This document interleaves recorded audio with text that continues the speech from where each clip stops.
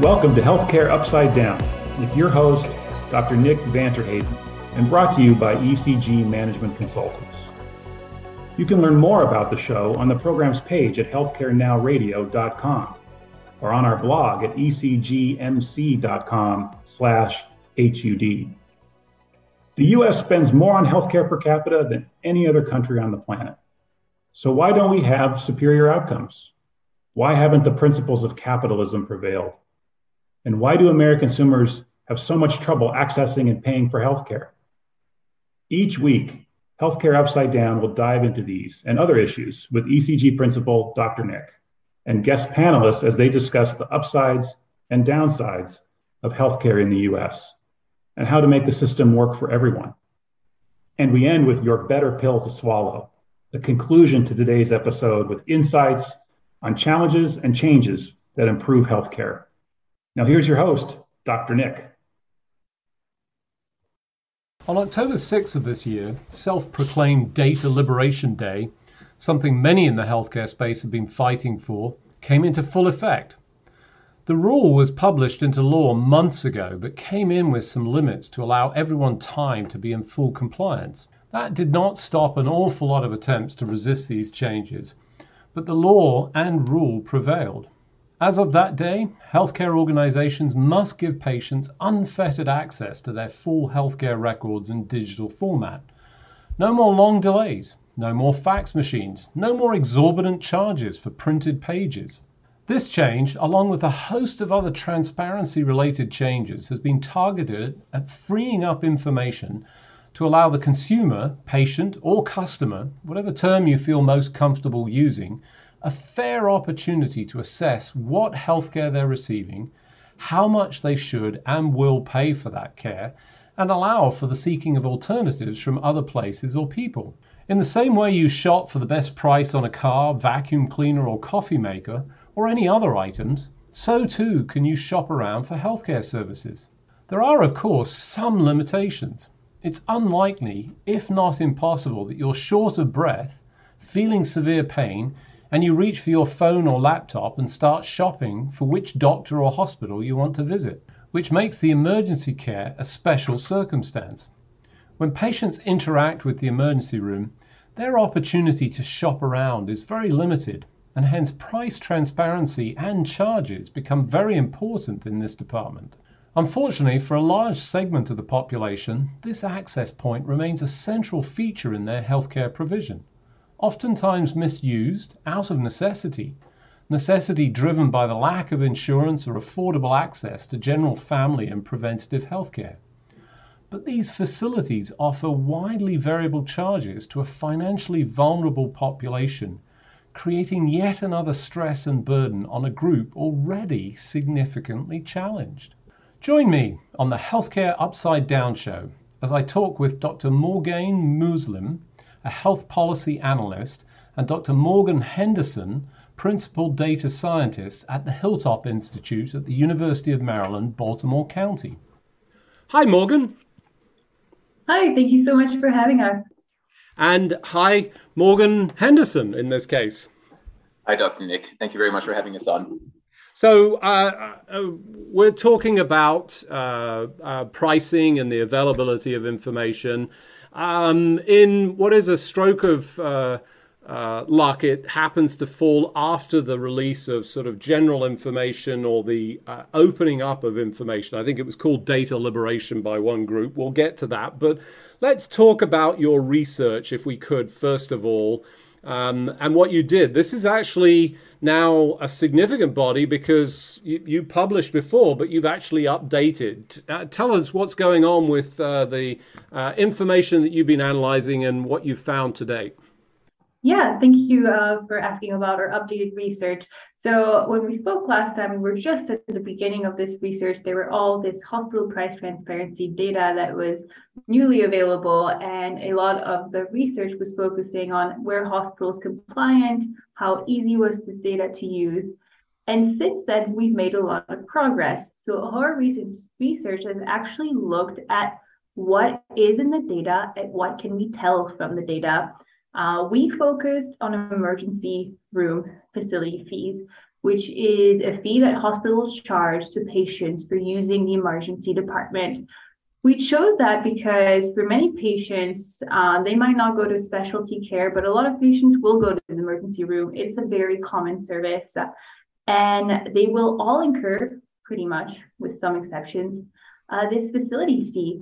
And we specifically wanted to look at the most disadvantaged patients or the most vulnerable, which is self-pay patients. So people who don't necessarily have insurance or who have insurance, but maybe they're out of network or they're underinsured.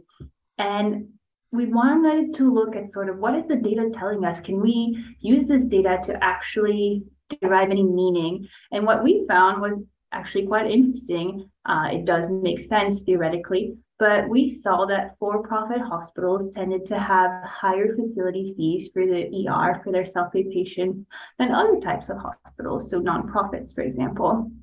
And I also want to add that this is a very unregulated space in the United States, these facility fees, even though theoretically most of your patients will face them one day, it's not very regulated. And I don't want to steal all of the thunder here. I also want to give Dr. Anderson a chance to talk about it a little bit. So I'll hand it over to him. Thanks, Dr. Muslim. Terrific summary. I will just say that this was us basically dipping a toe into the world of research that can now be done beyond just compliance, which hospitals are complying, but now we can actually try to understand what factors are associated with higher or lower prices, true prices, mind you, not charge master charges, true prices that actual patients incur. And so, this is the first of hopefully many studies to come. And that was great. That came out earlier this year in Health Affairs. So when you say true prices, I got to say I'm confused. What do you mean by that? Because I feel like there's a price, and we've referenced the charge master as a sort of source price. How are you getting to that, and what does that actually mean? I am so glad you asked that, Dr. Nick. So I like to try to think of metaphors to try to really capture what's going on with hospital pricing. And the best one that Dr. Muslim and I could come up with so far is going to the hospital is like you go into a restaurant and everyone has a menu with different prices on it. Everyone faces different prices. So in this case, my menu might be for my insurer, which is whatever, it could be any insurer, Aetna, United, anyone. The person next to me would have a menu with different prices set by their insurer. Could be Blue Cross Blue Shield, Medicaid, whatever.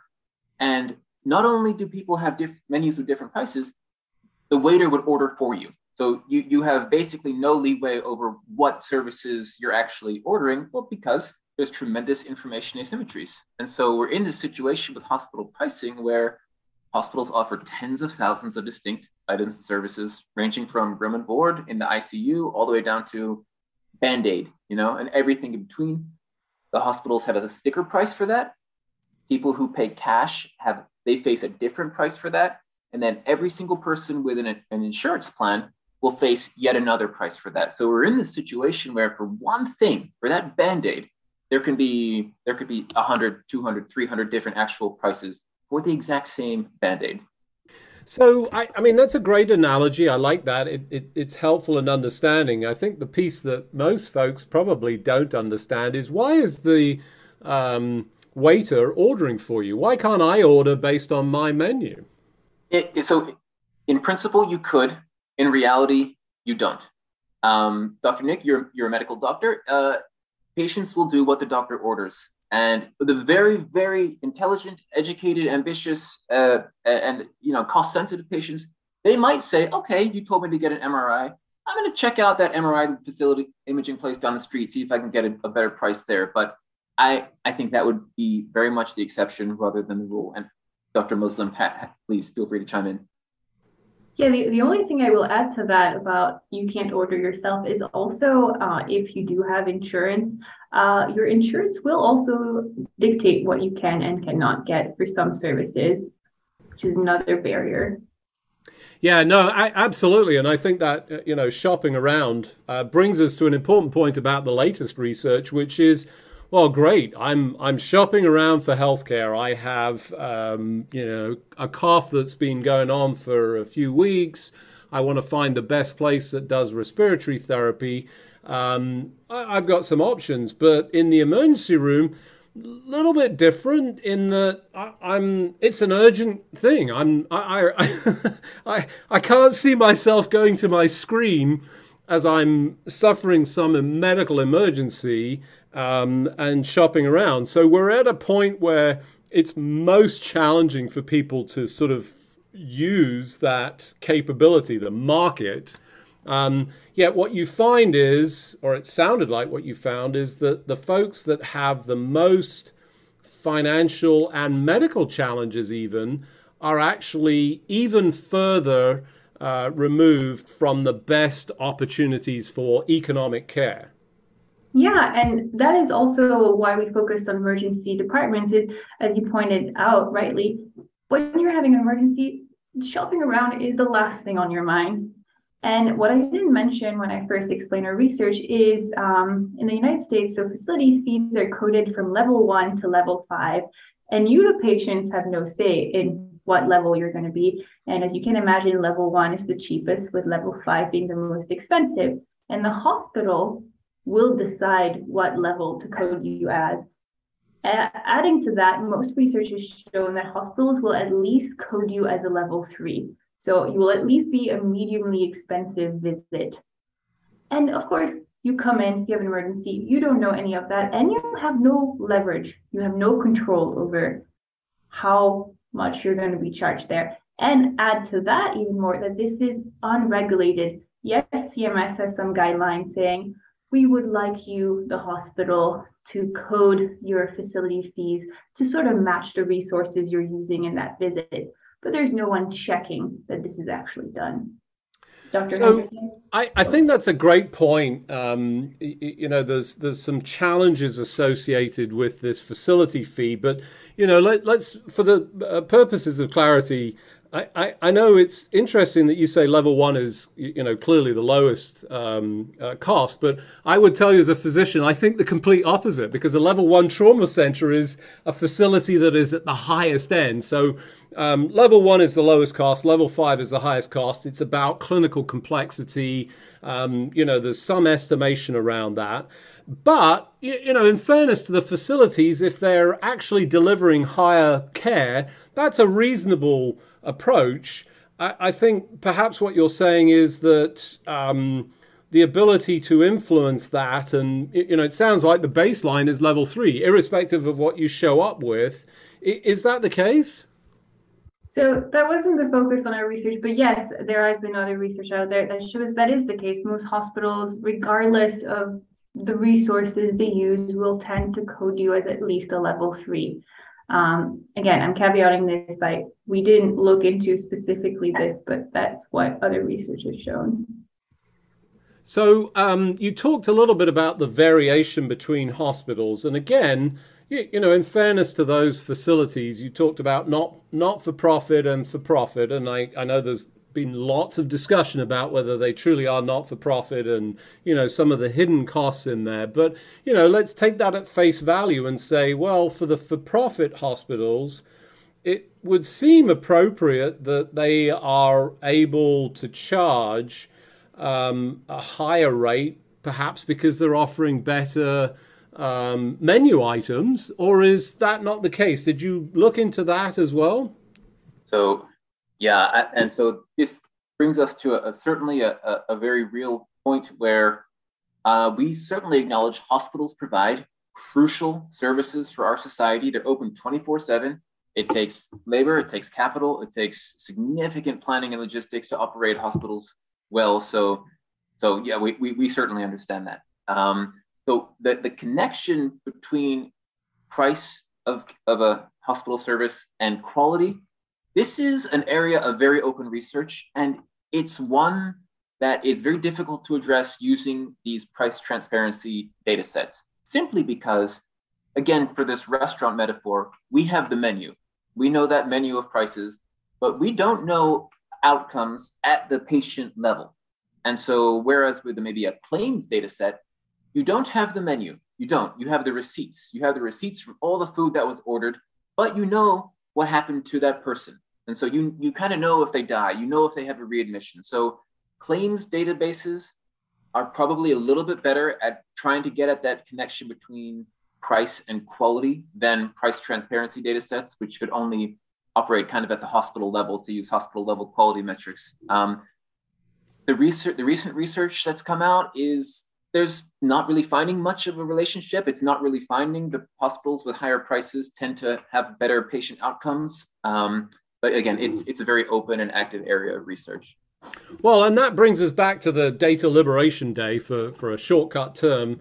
We're now at the point where there should be zero limitations. And I think, I remember our conversation very clearly from the original discussion where you actually talked about the early days of that information being made available, and then sometime later you noticed that people were pulling back and obfuscating in some cases.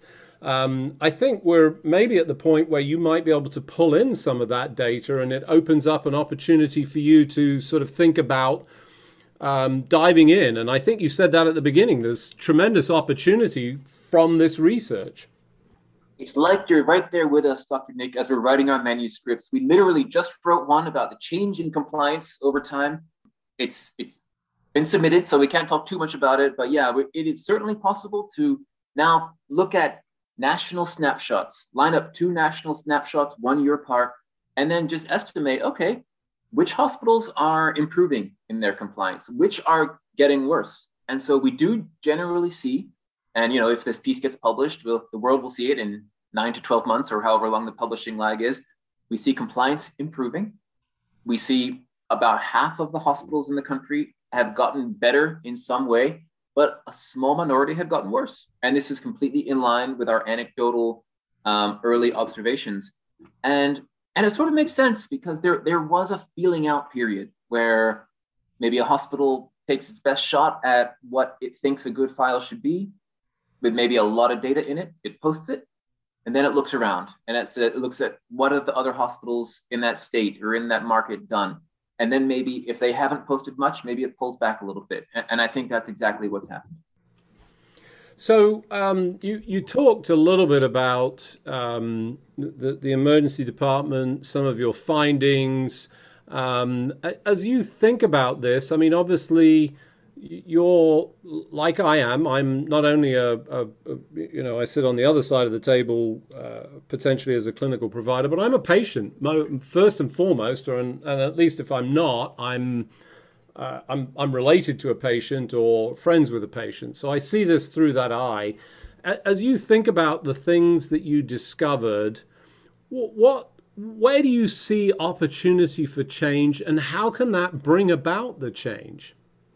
So I think, unfortunately, on the patient side, even though there's a lot more data out there, I don't know how much they can change things from their end. Again, the data, we talked about it a little bit last time, it's very hard to use. You need specific coding skills. You need a lot of medical knowledge to shop around. There are some tools that are starting to make it a little bit easier, but still very hard from the patient side. Adding to that, there's a lot of research that shows that the most impactful change will come from the top. So it really comes from policy. So I think in research, and I think the main advantages of all this data is that now policymakers and researchers can really start to leverage it to understand what is going on, what dictates hospital pricing. Are nonprofit hospitals actually providing community benefit like they say they do? These are just a couple of questions that we can now answer. And then based on these results, policymakers at the state level, at the federal level, can enact policies that can either regulate prices, change the way certain hospitals are managed, etc. And I really think that's where the change is going to come, because expecting patients to take this data and make something of it is very, very hard and very challenging.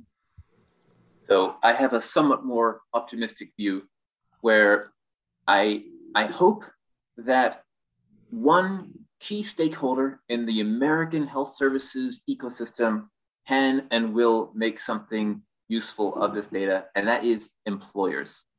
So the a huge amount of people, a large fraction of Americans receive health coverage through their employers through what's called self-funded plans, meaning the employer is actually paying the bill for that x-ray that you, John Smith, random employee, are getting. A third-party administrator, like a big insurer, United, they might be doing all the paperwork, but that employer is actually paying the bill. And so employers have a tremendous incentive to want to lower healthcare prices. And with this data and with the insurer price transparency data deluge that we haven't even talked about, now hopefully employers might start having the tools, start driving better deals with health providers, with hospitals, bringing down some of these very, very high costs. Because patients, we're atomistic, we're basically powerless. Employers are not. And so that's a direction that personally, I'm hoping that this data gets used for. Yeah, I think that's a great point. I mean, ultimately, the employers are picking up a big part of this tab, although there's been, significant cost shifting. I'm going to suggest one minor adaptation for your analogy, and I think it's not the menu items so much and the menu items do vary, but I'd add an additional item that says, hey, every time you walk into this restaurant, there's a restaurant fee. Oh, and by the way, that restaurant fee for entering this will be different for Nick versus for Morgan as a result of it. As you think about that, is there some scope to say, well, maybe that shouldn't be the case, or maybe there should be some standards associated with that? Definitely should be some standards associated with that. I think the fact that this is an unregulated space is very dangerous potentially and puts our vulnerable patients at risk. Dr. Anderson? I think that there could and should be a long, hard look at what constitutes appropriate and optimal pricing practices, especially for lower income or disadvantaged populations. There's a plethora of potential alternative pricing structures, such as, for example, multiples of a Medicare price, something like that, which may offer potentially more socially optimal policy. So as you think about this in the future, you've talked or teased a little bit of the upcoming research, potentially the changes. I mean, one of the things that occurs to me is, there's certainly complexity because there's multiple numbers. Is there some value to sort of consolidating that? Do you think there's some even willingness to go down that route or not? So I'm very glad you asked that, Dr. Nick, because this is the perfect plug for me to talk about me and Dr. Muslim's National Science Foundation grant, provider pricing and health policy, where we're going to be collecting a lot of this publicly available data. We're going to be documenting it, synthesizing it, posting it, all going to be free. It's going to be geared at the research community. And so we hope that this will enable ourselves and many others to do these studies. But yeah, I think there's going to be a ton of studies coming from this data. I think we've just begun. Only begun. Fantastic. Thank you, Dr. Morgan Muslim. Thank you. Always a pleasure to talk to you. And Dr. Morgan Henderson, thank you. Thanks, Dr. Nick. Appreciate it. As we move clearly into a transparent and fair system of healthcare services that offers economic, affordable, and accessible healthcare to everyone, it's important to take account of all the groups and find an appropriate path for every member of our community. Self-pay patients are an understudied yet important and financially vulnerable population of emergency room users, and as we heard, the emergency room facility fees may be a key cost driver in patients' ER bills. Depending on your facility's status, it may be that the ER fees are tied to economic drivers and fixed costs, and they're hard to adjust. Your better pill to swallow is to consider alternative delivery options. Until health policy catches up and addresses these issues, identifying alternative approaches for these groups that offer a lower cost, more economic option would start to address the inequity and failures of our existing system. Thanks for joining me, your host, Dr. Nick, on this week's edition of Healthcare Upside Down. Until next week, keep solving the business of healthcare, as if your life depended on it, as one day soon, it will. That's all the time we have for today. You can find all of our episodes on your favorite listening platform by searching for Healthcare Now Radio. Also, check out our blog at ecgmc.com/HUD for summaries and commentary from each episode. Follow our show's social hashtag, HC Upside Down. And join us each week as we work to solve the business of healthcare for everyone.